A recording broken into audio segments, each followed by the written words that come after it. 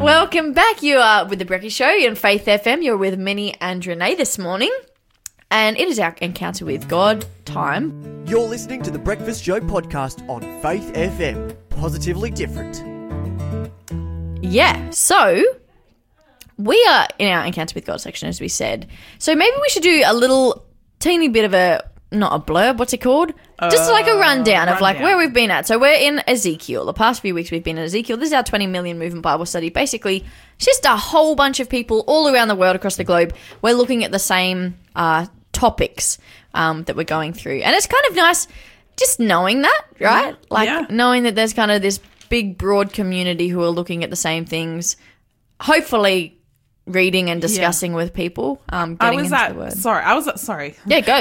church and I was talking about, like, I was preaching a sermon. I was like, and as we all know, because they all did the Bible study along. I was like, yeah, the story in Isaiah chapter 7. It was really cool for them to like, yeah, we all studied that. Like, yes. It means something deeper when like you're listening to a sermon, maybe in church, and you're like, hey, I studied that for myself. Yes. And so I don't know, you just gain more from it, I guess. Absolutely. You have the background knowledge. So, And I think it's so helpful to have both, right? To have a bit of your own personal time. Yes. And then to come together and discuss, because there can be things that sometimes it's just, I realize that someone else is talking that I'm like, oh, I think I've misinterpreted that. Yes, yeah. Sometimes it's, I had never thought of that. Sometimes it's just, it's really nice to chat and discuss, and maybe my mind won't be blown, but maybe it will be. Yeah. It's just nice to hear other people's thoughts. Yeah. And yeah, as you said, I've had that before where I've been just reading something and maybe the pastor or whoever starts to expand on it, and I'm like, yes, I know exactly what you're talking about. Particularly like the obscure characters or passages. Those are the interesting ones. Yes. But yeah, so I was not with you guys on radio last week. So Renee took you guys through this. As we said, we're going through Isaiah. This week we're looking at, what is it? Basically looking at the hard way of things. So let's jump on in. Prophecy fulfilled. Let's go to Isaiah chapter 7, verse 14 to 16. Isaiah is a great book, by the way. For those of you who haven't maybe had the chance to read it, or you're just not really sure what it's about, it's kind of an interesting... Actually, Renee. Yes. Theologian Renee. Oh, no. Oh, dear. No, so Renee is studying theology at college, at Avondale College, which is quite close to where we are in Newcastle. And you have a year to go? I have one more semester. Woo-hoo. Hey! But yeah, so maybe you want to give us a context for Isaiah, if you know. No? Okay. I don't know where to start. Yeah, there is a lot, isn't there? There is a lot. Basically, it's at a point where, this is a very generalized aspect, but God's people are kind of a mess. Yes. And God is kind of calling them back to himself. Yeah. And obviously Isaiah is a prophet that he calls to do this. Yeah. That's one thing we spoke about a little while ago in our morning Bible study, that when God says, who am I going to send to my people? Yeah. And Isaiah goes, yeah, send me. And these are all the prophets. I'm sorry. Yeah. I was just a bit shy earlier, but no, you go. When someone says theologian, I'm like, I know nothing. There is so much out there that the Bible's an amazing study, but the more you know, the more you learn, the more you're like, I don't know anything. Yeah. But yeah, definitely during this time, this was before the Israelites went into captivity, right? Yes. And so God is sending all these prophets. He's sending all the, the big guys, all the prophets to warn the Israelites to turn back and come back to him. And it's just amazing seeing God's persistence through Isaiah, through all these prophets, Hosea, all these other prophets. There's plenty out Heaps, there. hey. And the prophecies. And although, despite knowing that they'll go into captivity because of their disobedience to God, God always delivers a message of hope. And that's what Isaiah brings to the table. He says, although you turn away from God, God will restore you one day. He will take care of you. He will bring you back together. Yeah. So that's what we covered last week as well. Yeah, beautiful. It's a beautiful book, and you're so right. Hey, okay, so let's jump in. Isaiah chapter 7, verses 14 to 16. Okay. So I'll be reading from the New Living Translation, and it says, "All right then, the Lord himself will give you a sign. Look, the virgin will conceive a child. She will give birth to a son and will call him Emmanuel, which means God with us.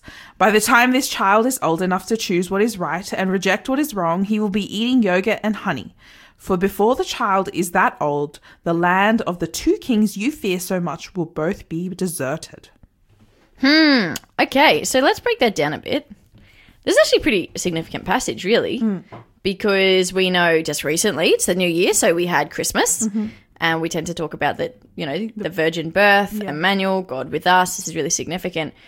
So this is a prophecy to come about the Messiah, but it's also to do with the kind of people themselves. So what does it just say? "For behold, the child shall know to refuse the evil and choose good," which I just find, I'm just going to pause for a second. This is fascinating to me.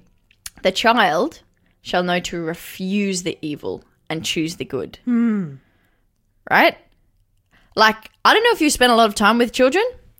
They can be the most selfless, caring, beautiful little humans, or they can be so... Yeah, I'm going to say naughty. Just like sometimes they blatantly know what they're doing. And when they want something, they can be very selfish and very mean to get it. I don't know that I've met many children, like young children, who refuse the evil. Like, if there's something that they shouldn't be doing, but they really want to be doing it. They tend to do what they want. They tend to do what they want. Even if it's against what you just said not to do. Oh, yeah. They'll look at you while they do their thing. It. Yeah. And I'm like, the confidence you have in this while you disobey what I've just told you not to do. Yeah. Wow. Absolutely. The audacity. Yeah. Absolutely. But, so say, and then the lamb will... what is this? "The land that you dread will be forsaken by both her kings." Verse 17 says, "The Lord will bring the king of Assyria upon you and your people and your father's house. Days that have not come since the day that Ephraim departed from Judah." So this is kind of, I don't know what to say, like reminding people that, how do I say it? There's an element of conditional right here that is like, hey, the time of their power, of these kings, it's going to be finished soon. Why was I going to tell you that? There was something Conditions? on the tip of my brain. Yeah, it was something to do with that. It was like conditional prophecy? Yeah. So if they were to obey God, they would... No, that could have been somewhere. Oh, it's just gone. It's just dropped right out of my head. I will say, just backtracking a little, like if you're just lost into what the context we're reading, this is the sign that God is giving the king Ahaz when Ahaz refused to ask God for a sign because God said, like, ask me for any sign you want. And Ahaz says, no, I refuse to have, in a sense saying, I refuse to have faith. And God says, oh, well, here is the sign. Here's the sign that I'll give you. And it's a prophecy. No, this is a great point. Absolutely. Like, this is a God who's like, actually, I want to share this with you. Yeah. And he's like, nah. No. So I think, what is it? The verse before you started reading says, is it a small thing for you to weary men, but will you weary God also? Ooh. Hooey. Yeah. Like, why you got to do that, man? This God who wants to have all the time in the world for you, and you're going to like weary him with your just human ways of doing life. Disbelief and doubt. You're listening to Faith FM, positively different radio.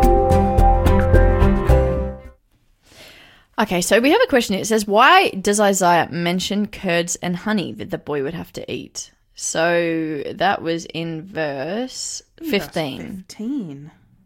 So curds and honey he shall eat, that he may know to refuse the evil and choose the good. Well, it says that the crops and the fields of Judah would be destroyed by the Assyrians. Okay, so the people, including the Old Testament Emmanuel, whoever he was, would be forced to return to the diets of the nomads. But while they would be poor, they would still have enough to survive. Because if you don't have any crops from your fields, I guess all you can have is the curds and honeys, like milk and Yoga, it says here, yoga and honey. Yeah. So I guess despite the fact that they will be destroyed, that their land will be, destroyed by the Assyrians, they will still have something to eat. They're still, God still gives them enough to... And this is really significant. If you guys tuned in for our interview of the day, we were talking about persecuted Christians in Pakistan and around the world, but about how oftentimes they are the ones who... I guess receive less assistance, whether that be medical or food supplies, particularly COVID, as Etienne, our Voice of the Martyrs man, was telling us, COVID-19 has just really exacerbated that.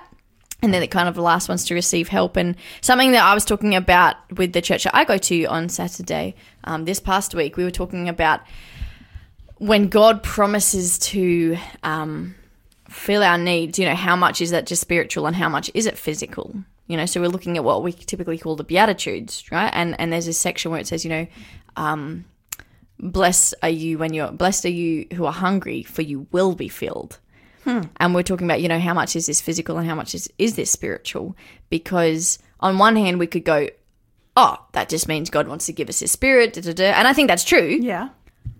And also, there are so many stories where you hear that God provides physical needs for people in a space when they don't have much. Yeah. And just coming back to what we're talking about here, I just find an interesting point. It's like, as this mentions, it says they would be poor, but they would have enough to survive. Like, God knows our needs. And this isn't about a people just being destroyed, right? God isn't a God of destruction. He's not just like, ha, suffer, Yeah.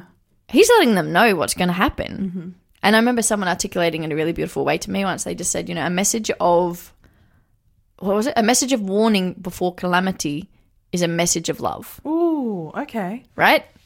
Yeah. Because as you said, God actually knows where they're going to go, what they're going to choose, how they're going to obey or trust or not. Yeah. But he's still giving them a heads up. They can actually do what they want with that. It's like if I'm like, hey, Renee, I know there's going to be a big car accident on your way home to maybe choose a different route. And you're like, yeah, but nah. Yeah. Like, you have that total free will to do what you want with it. Yeah. Yeah. And you see, I like that God, he he's so persistent with him still he still tries so hard to, I guess, how do you say it? I call these people back. He's like, you never see him ever give up and sort of be like, well, I know what they're going to choose. Let me just go and do my own thing. Forget about them. He's very faithful. The Bible says he's faithful. And so he really does prove that through these stories that we read in the Bible. Yeah, absolutely. As we were just saying, the curds and honey, it's just kind of an interesting thing that points that out, right? They'll have enough to survive. Yeah. So we'll keep reading a little bit. So when was this prophecy regarding Syria and northern Israel fulfilled? I'm just going to pause again. Something I find fascinating is the way that the Bible is so full of history. Like when it points out the king, in this year of this king's reign, in this year of this king's reign, when this time was happening. I think that's really helpful for us now. Part of it was for their history books, for them to keep their records. Part of it is we can look back and go, we can trace that back to then. Yeah. Can we trust the word? Well, we can. Yeah. Because you take away the Bible, you still have that history there. Historically, we can trust the Bible if you just look at it from that perspective. Yes. Yeah. Absolutely. But yeah, let's I'm just going to read this out. It just says, 2 Kings 15:29, in the days of Pekah, king of Israel, why can't I say this right? Tiglath-Pileser, king of Assyria, came and took Ijon, Abel, Beth Makkah, Genoa, Kadesh, Hazor, Gilead, and Galilee, and all the land of Naphtali, and he carried them captive to Assyria. And the Assyrian Empire was massive at this point in time as well. They were, I guess, what we'd consider like a superpower, world power. Yeah, world power. They were known for their cruelty, though, yes, to the nations below, to anyone they overtook or ruled over. They were very cruel. Yeah, absolutely. And we don't have that information, right? It's not we read that pretty flat on the page. Yeah. But people don't understand. When they took over a nation, they decimated them. They were completely destroyed. Oh, yeah. But the fact that the Assyrians attacked Israel, I mean, for them, they should have, I guess, they should have decimated the Israelites. But here God promises, you guys will still have enough to eat. That's the thing. Yeah, he's still going. He uses this phrase often, right, when anyone is taken into captivity. Because actually, the Israelites went through captivity quite a few times. Yes. You know, under different empires and leaders. But he often talks about the remnant. Like, there's still going to be a people group left. You're going to be small, but I'm never going to let you completely be wiped out. Yeah. But yeah, so this prophecy is a time of 734 BC. So as we were just saying, historically, the Bible has credit to it. Yeah. In response to the bribe of Ahaz, Tiglath-Pileser III did what he probably would have done anyway. He smashed the northern coalition. He conquered the Galilee and the Transjordan regions of northern Israel. He deported some of the population and turned the territories into Assyrian provinces.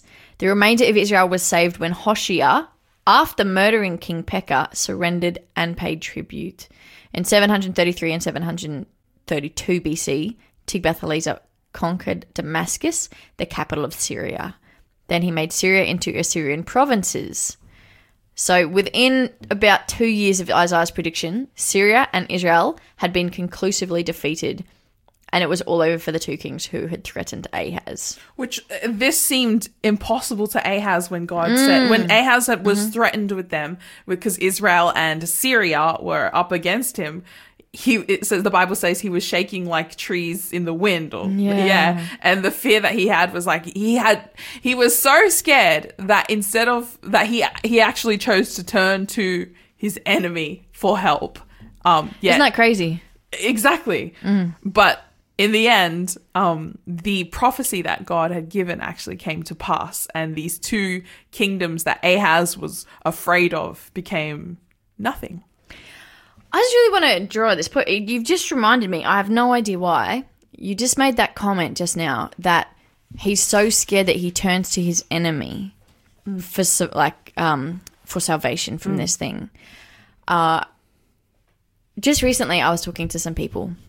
So let's bring this back to our context now. So we're not in a time where this is happening. This is what I like to do sometimes. This is like, okay, Jesus, what's the message? And maybe this isn't the message, but this is just something I'm thinking about as we were speaking. Is we were talking about when the Bible says, cast your cares upon him for he cares for you, or, don't worry, give your anxieties to God, whatever. There's numerous Bible verses that talk about this, right? Don't worry, I'll be there for you. Hey, I can fight for you. Hey, you don't need to have these things. And I was talking to someone about how easy it is as humans, it can be for us to turn to things that can be actually quite destructive, self-sabotage, whatever, when we get into those stressful times where we're like, what am I going to do here? And we have this amazing God who's going, come, let me help you. And we just turn to all kinds of other things. And, for some people that's going to be like a habit. It could be a really addictive, destructive substance. It could be, just different relationships in whatever space that looks like. We have these areas of weakness where we go to instead of finding our hope and salvation in our Jesus. Does that make sense? Yeah. And this is just a reminder, right? Because I can read the story and I'm like, bro, God told you. Yeah. And I'm like, well, hold on. How many times has God told me that he's going to be there for me? Come on now. You're listening to the Breakfast Show podcast on Faith FM. Positively different. Okay, so we have been speaking about Isaiah this morning. We're reading chapter 7. Just for those of you guys who maybe are just tuning in now, and we're glad you've joined us. But we've been talking about the way God provides powerful evidence that he wants the best for his kids, but they can reject. So here in the chapter we've been reading, he's been kind of giving the heads up to King Ahaz, who doesn't really want to know about it, that they're that's it. Yeah. the Assyrians are going to come.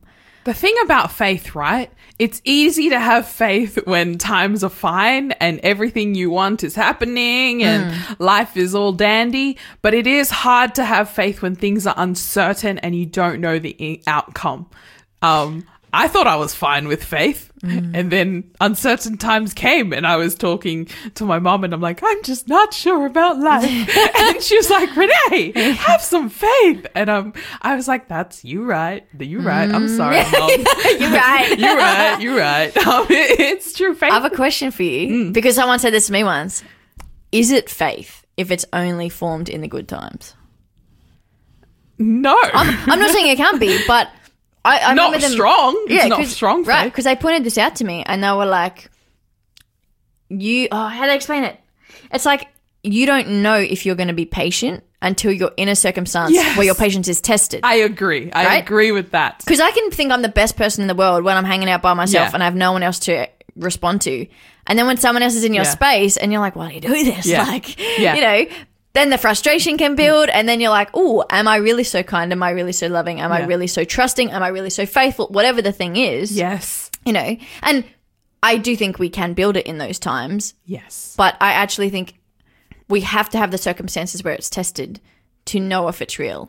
It's just the way, it's just, I don't know, it's like, it's how diamonds are formed. It's the whole, it's just these, how you refine gold is by burning it in high extreme levels of heat. And how you form diamonds is putting coal under high levels of pressure. It's just, I don't know, it's the process. It's the process that will create, you know. And the process, to be honest, often isn't that enjoyable.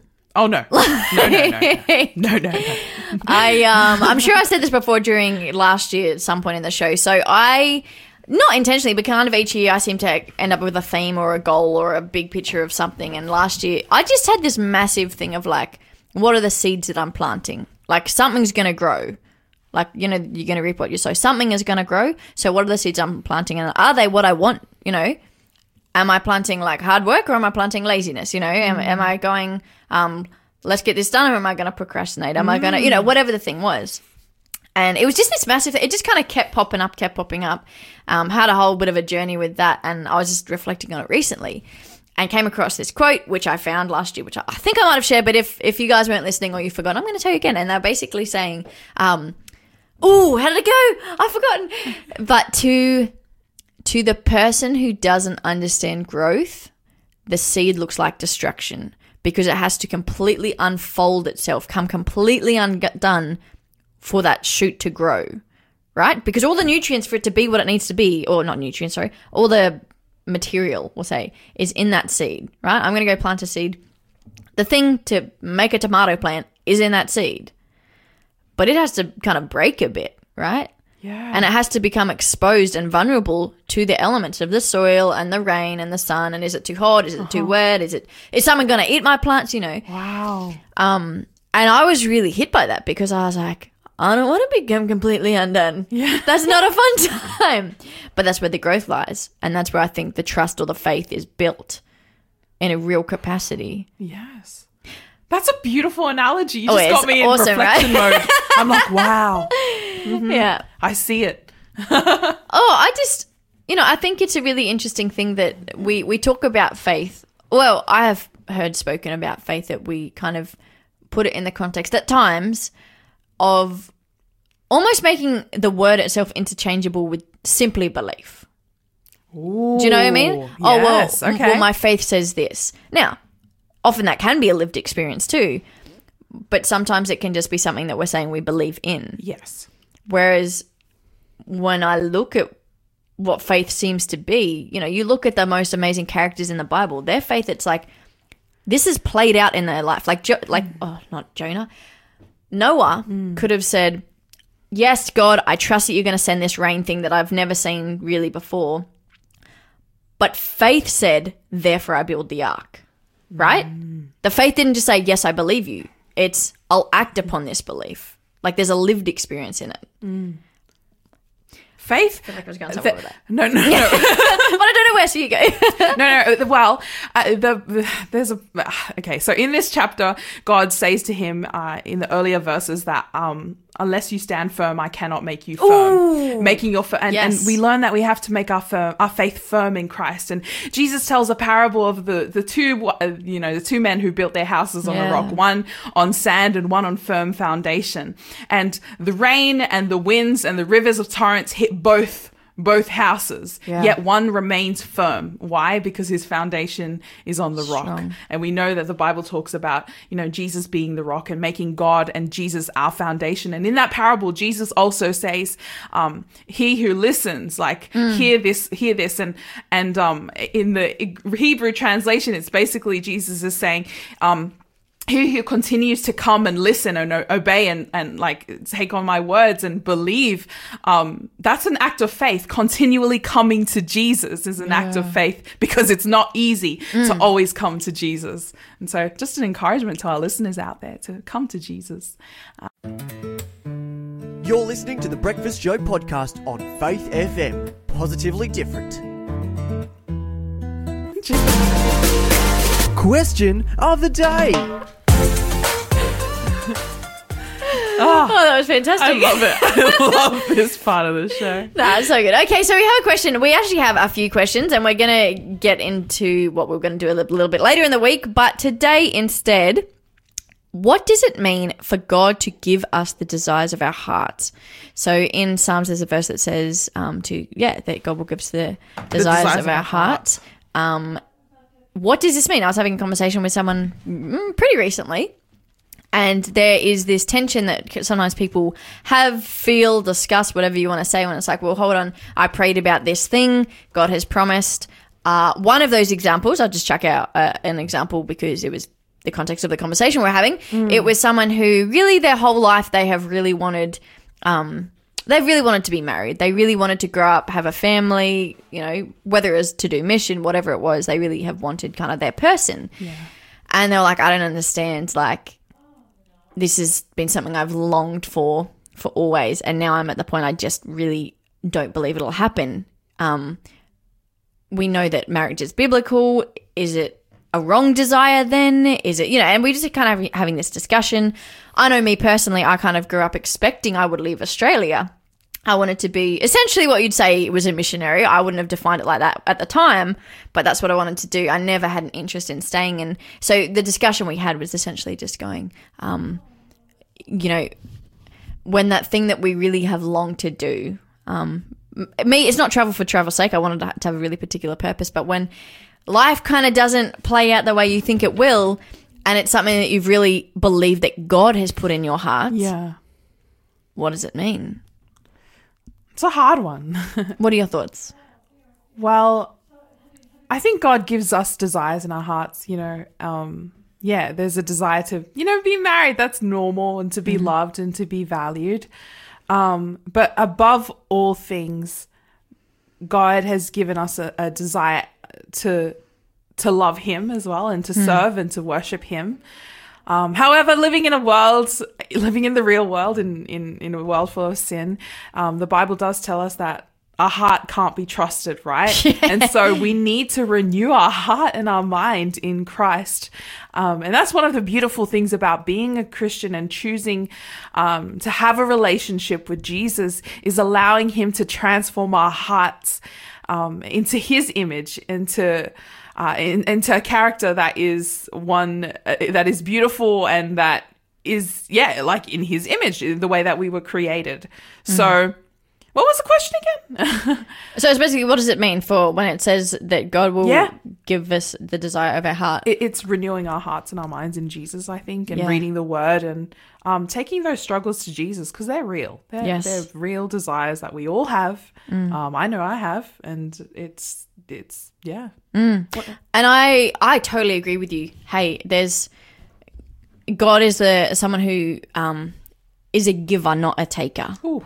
Right? And I think sometimes we forget that it's like, God, I've given this up for you, and you don't want, no, God isn't about saying no or whatever just to be like, suffer with this, But someone also pointed out to me that sometimes, how did they explain it? They were talking about a point in their life where there was a particular thing they had just really desperately longed for. They had prayed about it so much. And in hindsight, they went, you know what?